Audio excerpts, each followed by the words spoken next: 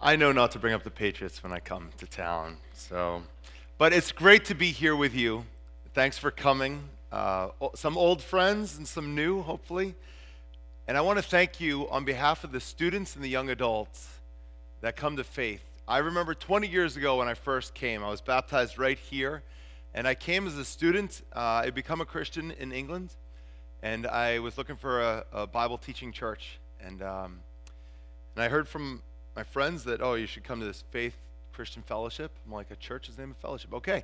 And I was like, 42nd Street, I know how to count. I should be able to get there no problem. So I started walking up 39th Street, there it is. And then I was like, cannot find 42nd Street. I was coming from Charles. And I was like, where is this 42nd Street? And there is no 42nd Street when you're on Charles Street. And so I didn't make it the first week, and I ended up going to some fancy church where I was well underdressed. And I left after like a song. And so I came here the second week, and people were very kind to me, and I'm glad you were. And I remember when, back in the day, they used to have elders kind of interview you to make sure you're a real Christian before you become a member. And I remember sitting down with Bill Bowling and Pastor Craig, and they were asking me questions, and, are you done sinning the way you used to sin? I'm like, yeah, I'm done. I'm done with that, I promise. And but I also asked them a question. I said, do you really want me to join this church? Because 20 years ago, Faith was very committed to the neighborhood, and I'm sure it still is. But it was very common 20 years ago to move to the neighborhood, to love the neighborhood. That's kind of what Faith was about. And I knew I wasn't doing that. I was committed to the campus, and I wasn't going to give up on the campus because that's where I felt like God was calling me. But this was the closest Bible teaching church. So I came and I asked the elders, I said, I know your heart is for this community, and I'm kind of in that community, but this is the closest church we got. So do you really want me to come? Because what my job is going to be is to bring as many students with me as I can. And they said, we have our vision, but God has a huge vision. And if he's brought you to our church, we celebrate that. And if you're going to bring a bunch of students with you, we celebrate that. And so I really appreciate that Faith broadened the vision or opened it up or accepted us or let us come in anyhow, even though we just eat the snacks and we often leave and we don't help much. But I appreciate that you love us anyhow. And I did stick around for a while, and you continue to love students, and I'm sure you still do. And I hear that story about finals, loving students around finals, and I think that's really beautiful. So the theme of today is a changed life. We're going to look at Paul's life and how it changed in Scripture, how he shared his testimony, and then I'm going to share a little bit of my testimony, and then I'm going to encourage you to share your testimony this week. So that's kind of the whole thing. You can go to sleep if you want, but we're going to start with some pictures. So here's my family. There were three boys that just ran off, and I will tell you, it is very interesting for me to sit here. I've watched kids come forward a million times, but this is the first time my kids came forward to go to children's church. And for those who help out with children's church, I appreciate it. I honestly didn't value it before I had children, but now I do. So yeah, my wife I met in China. So this church sent me to China. I left from here, went to China, didn't know any Chinese. It's not a good way to be a missionary. And I asked my wife when I met her over there, I said, hey, would you teach me Chinese? And she realized I was pathetic at it. And she said, well, you could ask a real Chinese person here. They speak perfectly. And I said, but I think you can speak slowly and help a football player learn Chinese. And that was my ploy to hang out with her. And she was homeschooled, so she fell for it. And God has blessed us with children, so I thank you very much. And the next picture is a picture of a bunch of students that went here. They were classmates of mine. They're the ones that invited me to this church. And so this is my classmates and their children. So it's obviously multiplied. But this is Joe Main up here with a beard right on the edge here. He used to play the piano when the piano was over here. He was one of the worship leaders. And then Susan, who's wearing a white shirt in the middle, she used to play the drums, some fancy version of it with her hands. And that's how I first came. That's what it was like.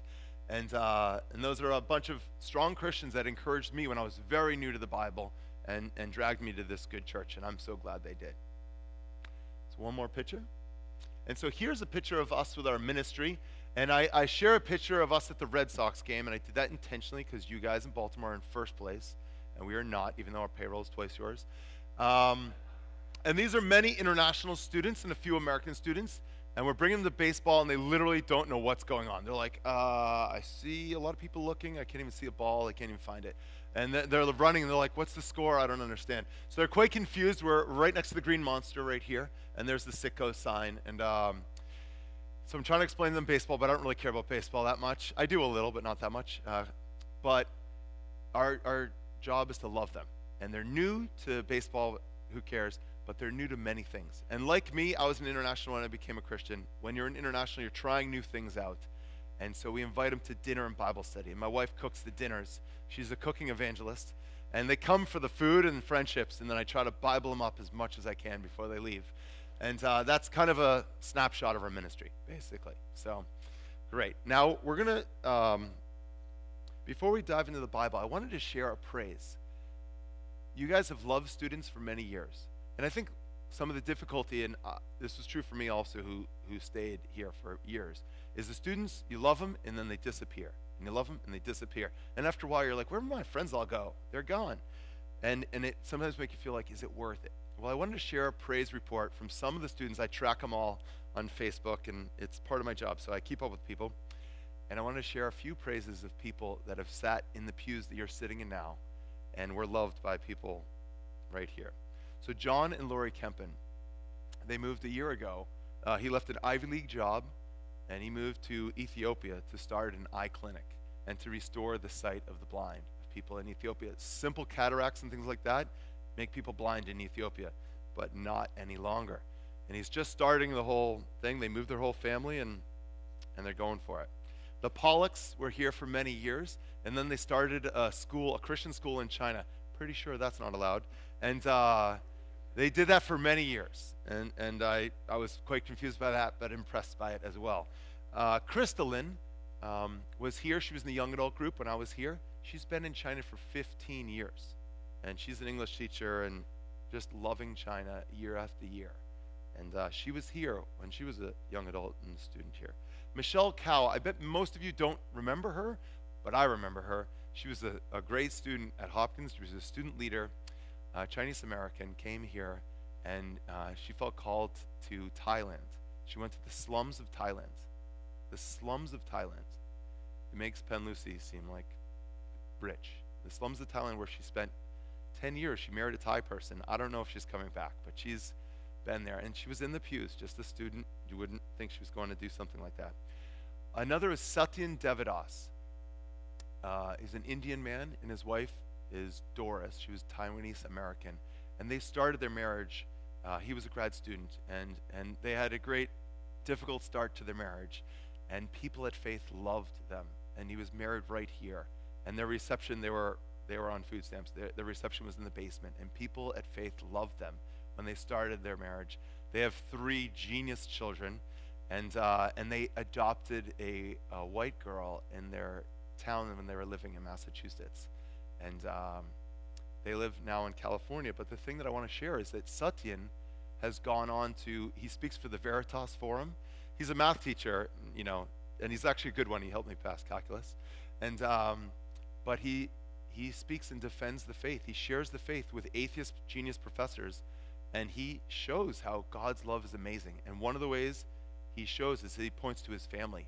And he doesn't explain everything in his family, but he said that he was loved well, and he points to his family. He's Indian, she's Taiwanese American. They have like a whole new set of kids, don't fit in a box you want to check on a form, and then they adopted this white child, and it's a beautiful picture of what God's doing. But first, when they were in need, this church loved them, and they were very loved by the Sharkeys, and they threw the wedding for that, the wedding reception.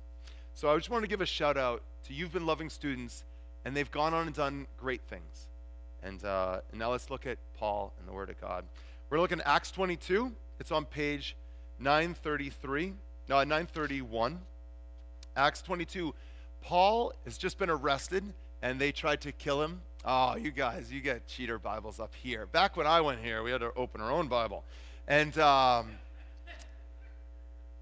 so Paul was arrested. He went to Jerusalem.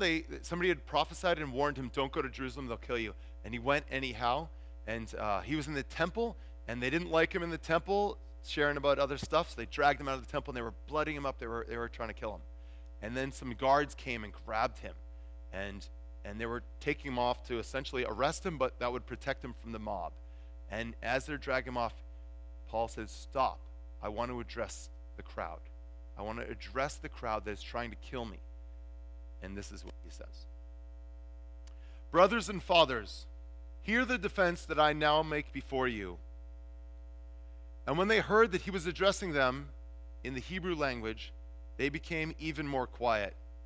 He said, "I'm a Jew born of Tarsus in Cilicia, but brought up in this city, educated at the feet of Gamaliel, according to the strict manner of the law of our fathers, being zealous for God, as all of you are this day.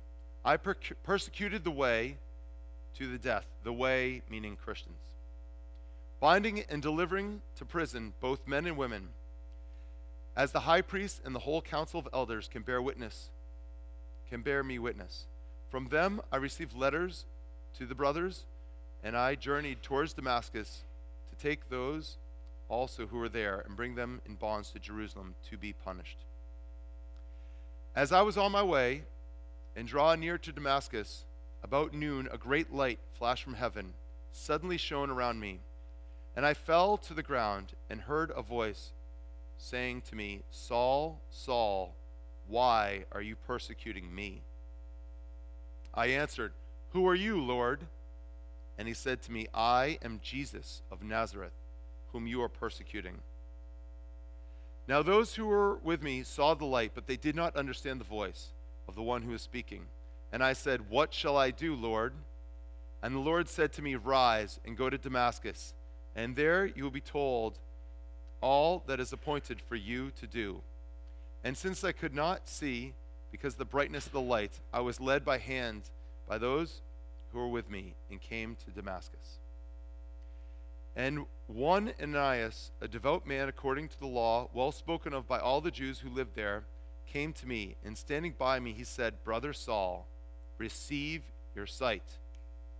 And at that very hour I received my sight and saw him.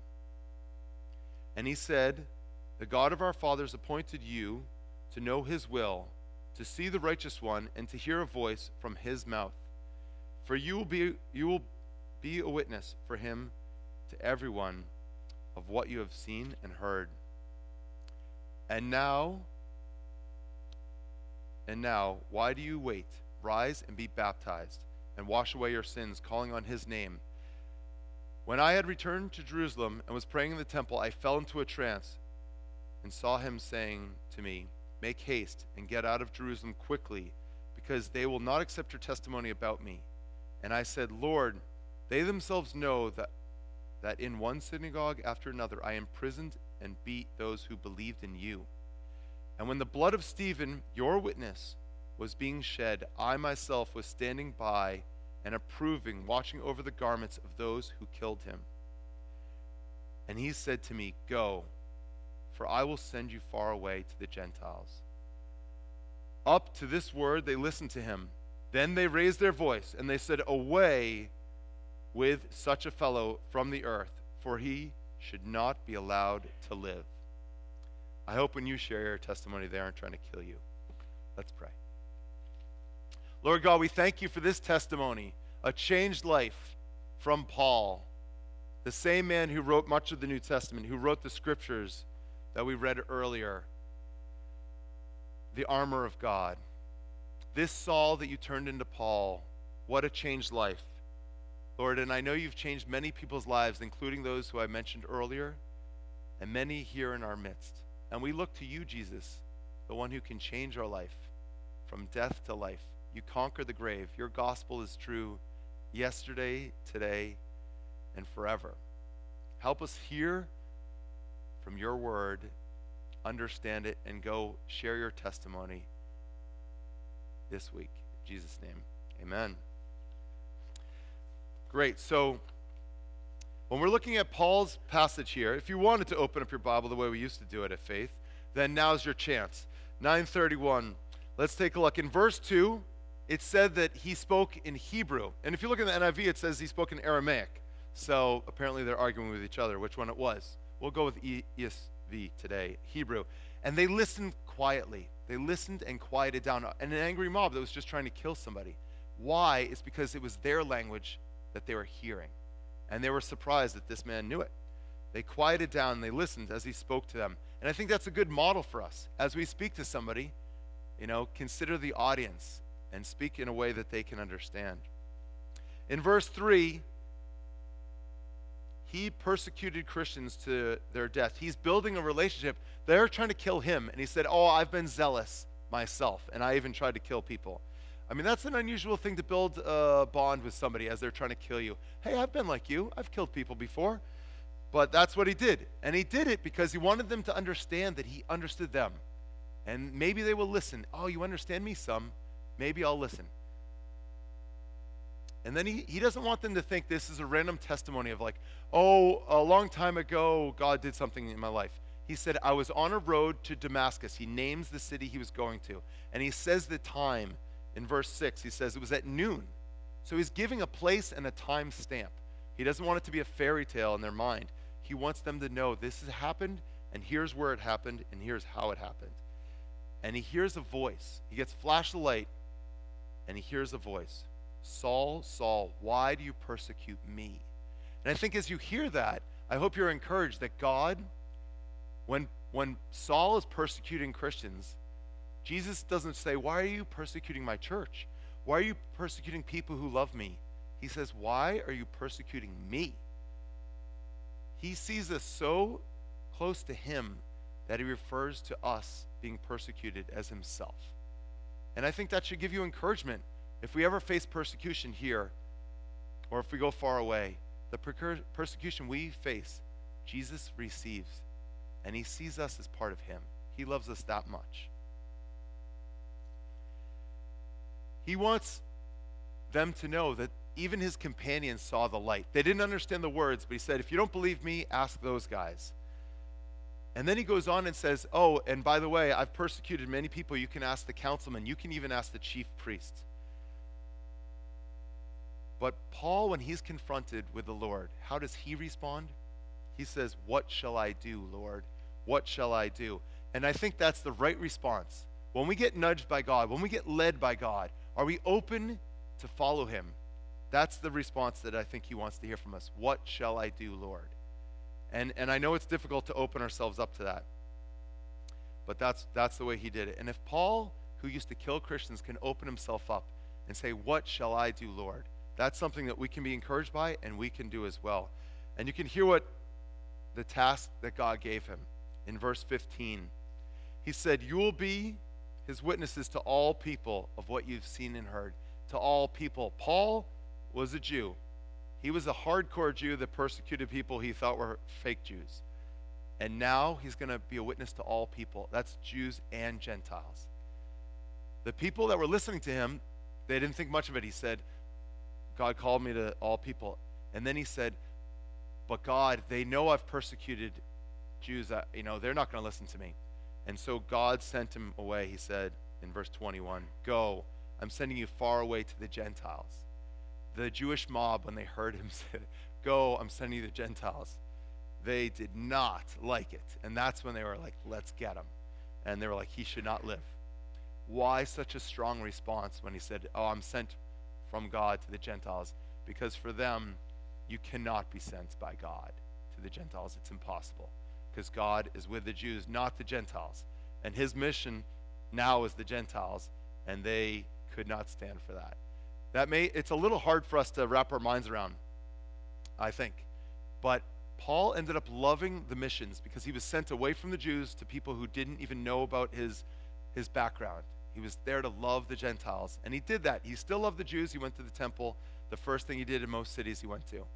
But he loved the Gentiles. He loved the missions, and it's a good thing he did, because most of us in this room are not Jewish background, and he helped break the gospel out of just being Jewish and brought it to the world, which is good news for us.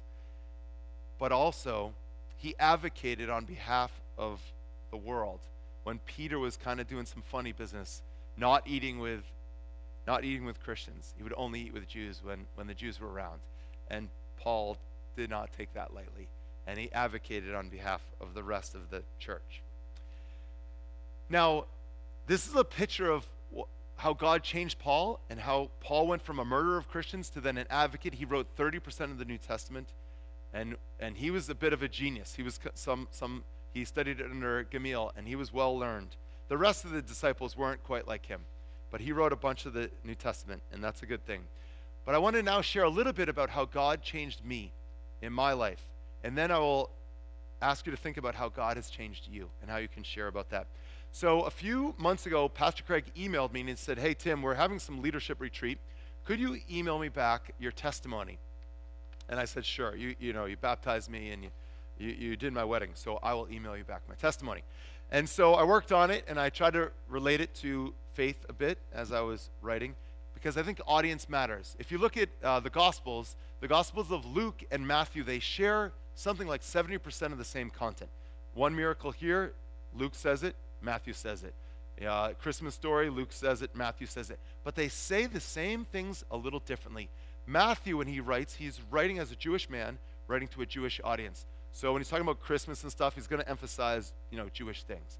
And then Luke is a Gentile. He's the only Gentile that writes in the whole Bible. So Luke and Acts are the only books written by Gentiles that we know of. And Hebrews, of course, we don't know exactly, but it's probably Jewish if you think about the book of Hebrews. But Luke, when he writes, he's emphasizing God's love beyond Jewish people to the widow, the orphan, those who are outcast, because Luke is that guy. He's part of a Jewish sect, but he's not Jewish. And it has grown now, the Christian body group, past not just Jews, it also includes everybody. So the audience matters. So when I wrote this for Craig, I tried to think of Faith Christian Fellowship. So here's my testimony written for you. I grew up at Hampton Beach, New Hampshire. Hampton Beach is kind of the very big and populated and kind of slummy beach north of Boston. Okay, there's two of them. We're the north one. I was the youngest of 4 children. My family divorced when I was 6 years old. I was raised by my mother and my brother. I lived with my brother and hardly saw the other half of my family for 10 years in my life. My mom got sick with cancer. My senior year of high school, she died of lung cancer at age 51. I moved in with my neighbor to finish high school and then went to Johns Hopkins with a big hole in my life. I tried to fill the hole, the void, with girls and academics, but it didn't work. During my junior year abroad, I was invited to a pub Bible study by my friend Clive. I thought that was so funny, I was like, sure, I'll go to that. At the study, I was impressed that these people really believed the Bible, but I was not sold on it yet. Eventually, I changed my view, and the talk that did it was God's view of sex. I thought I knew even better than God, but I then came to see that the Bible actually was pro-sex in marriage.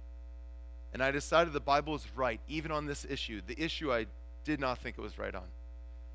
I was going to trust the Bible even in the difficult passages.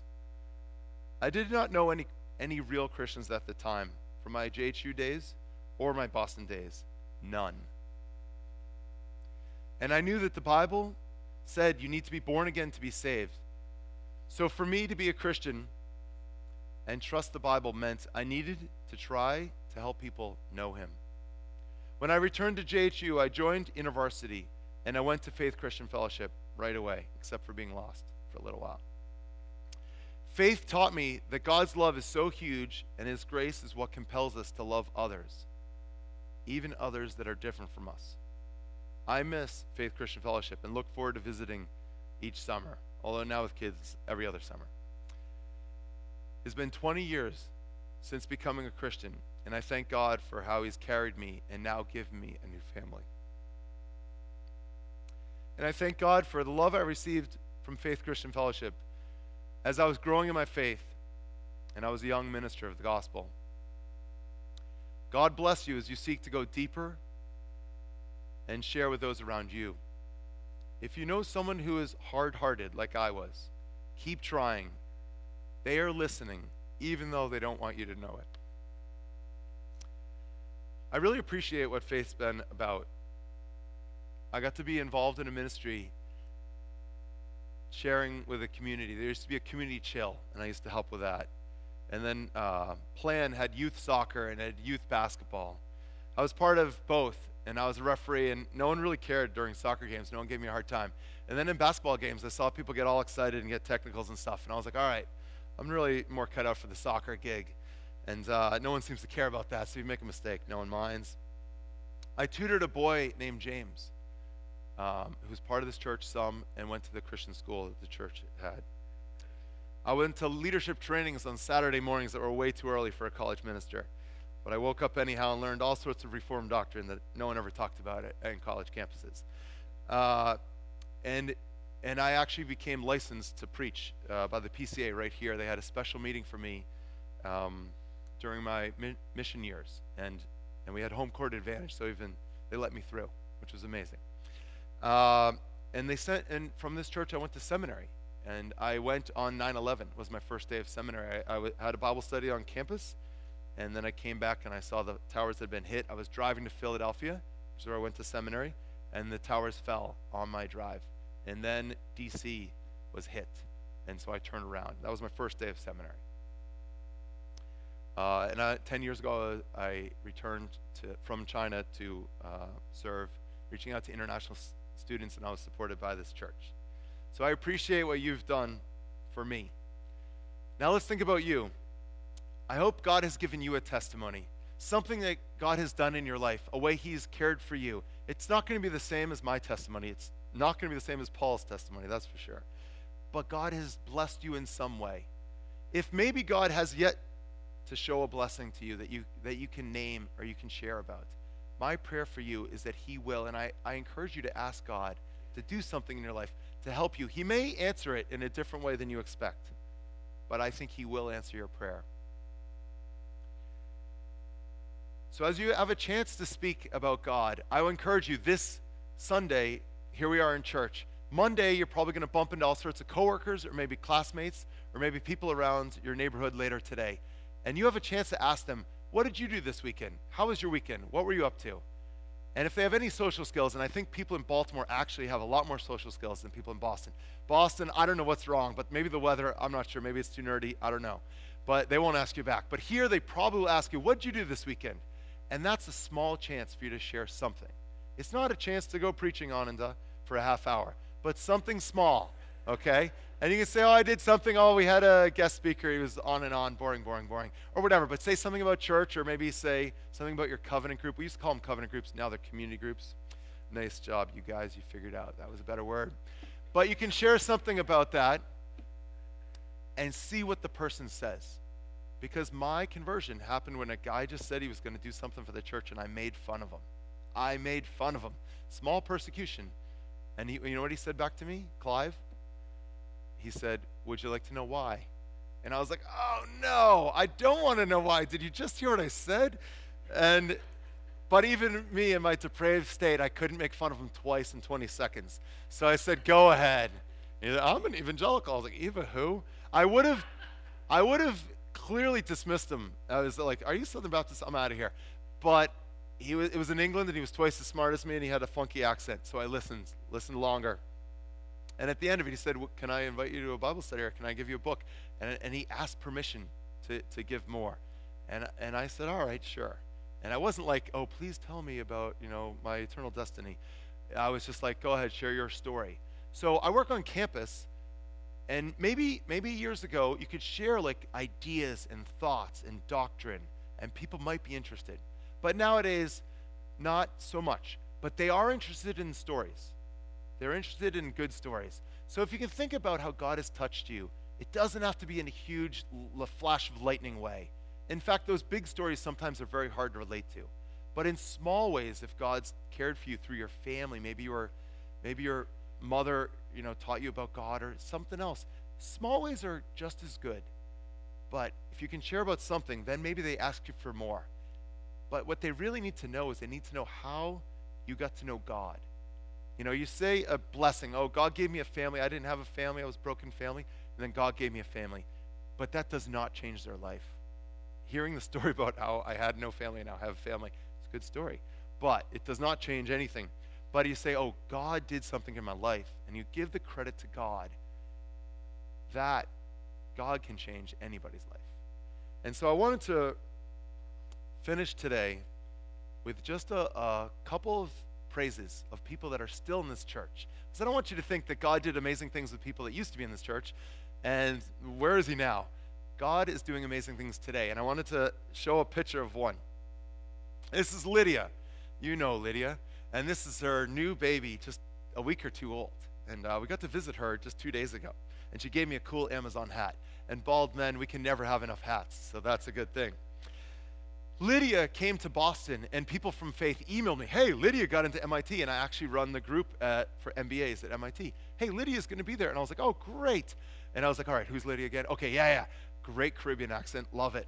So she came up there, and I was like, great to see you, Lydia. I'm so glad. Our student ministry was kind of flailing, and I was like, great to see you, a student leader. I hope you can help. And she did help. She helped. She was way too busy, but she did help anyhow, like a good faith person would. And God, it was a difficult time in Boston, like Boston is for many people. It was a difficult time for Lydia, but she loved and served people anyhow. And I will tell you, I've ministered to over 50 people that I've known very well that went to MIT for business school. It's top 5 in the world. And when you graduate from there, you can go probably anywhere. But Lydia wanted to come back to Baltimore. And it wasn't because the Orioles. It wasn't because the Ravens. It was because of the church that loved her well. And so she said, I want a job. She only looked for jobs in the Baltimore area. She worked for Amazon. I appreciate that. And I think of her when I hit prime buttons.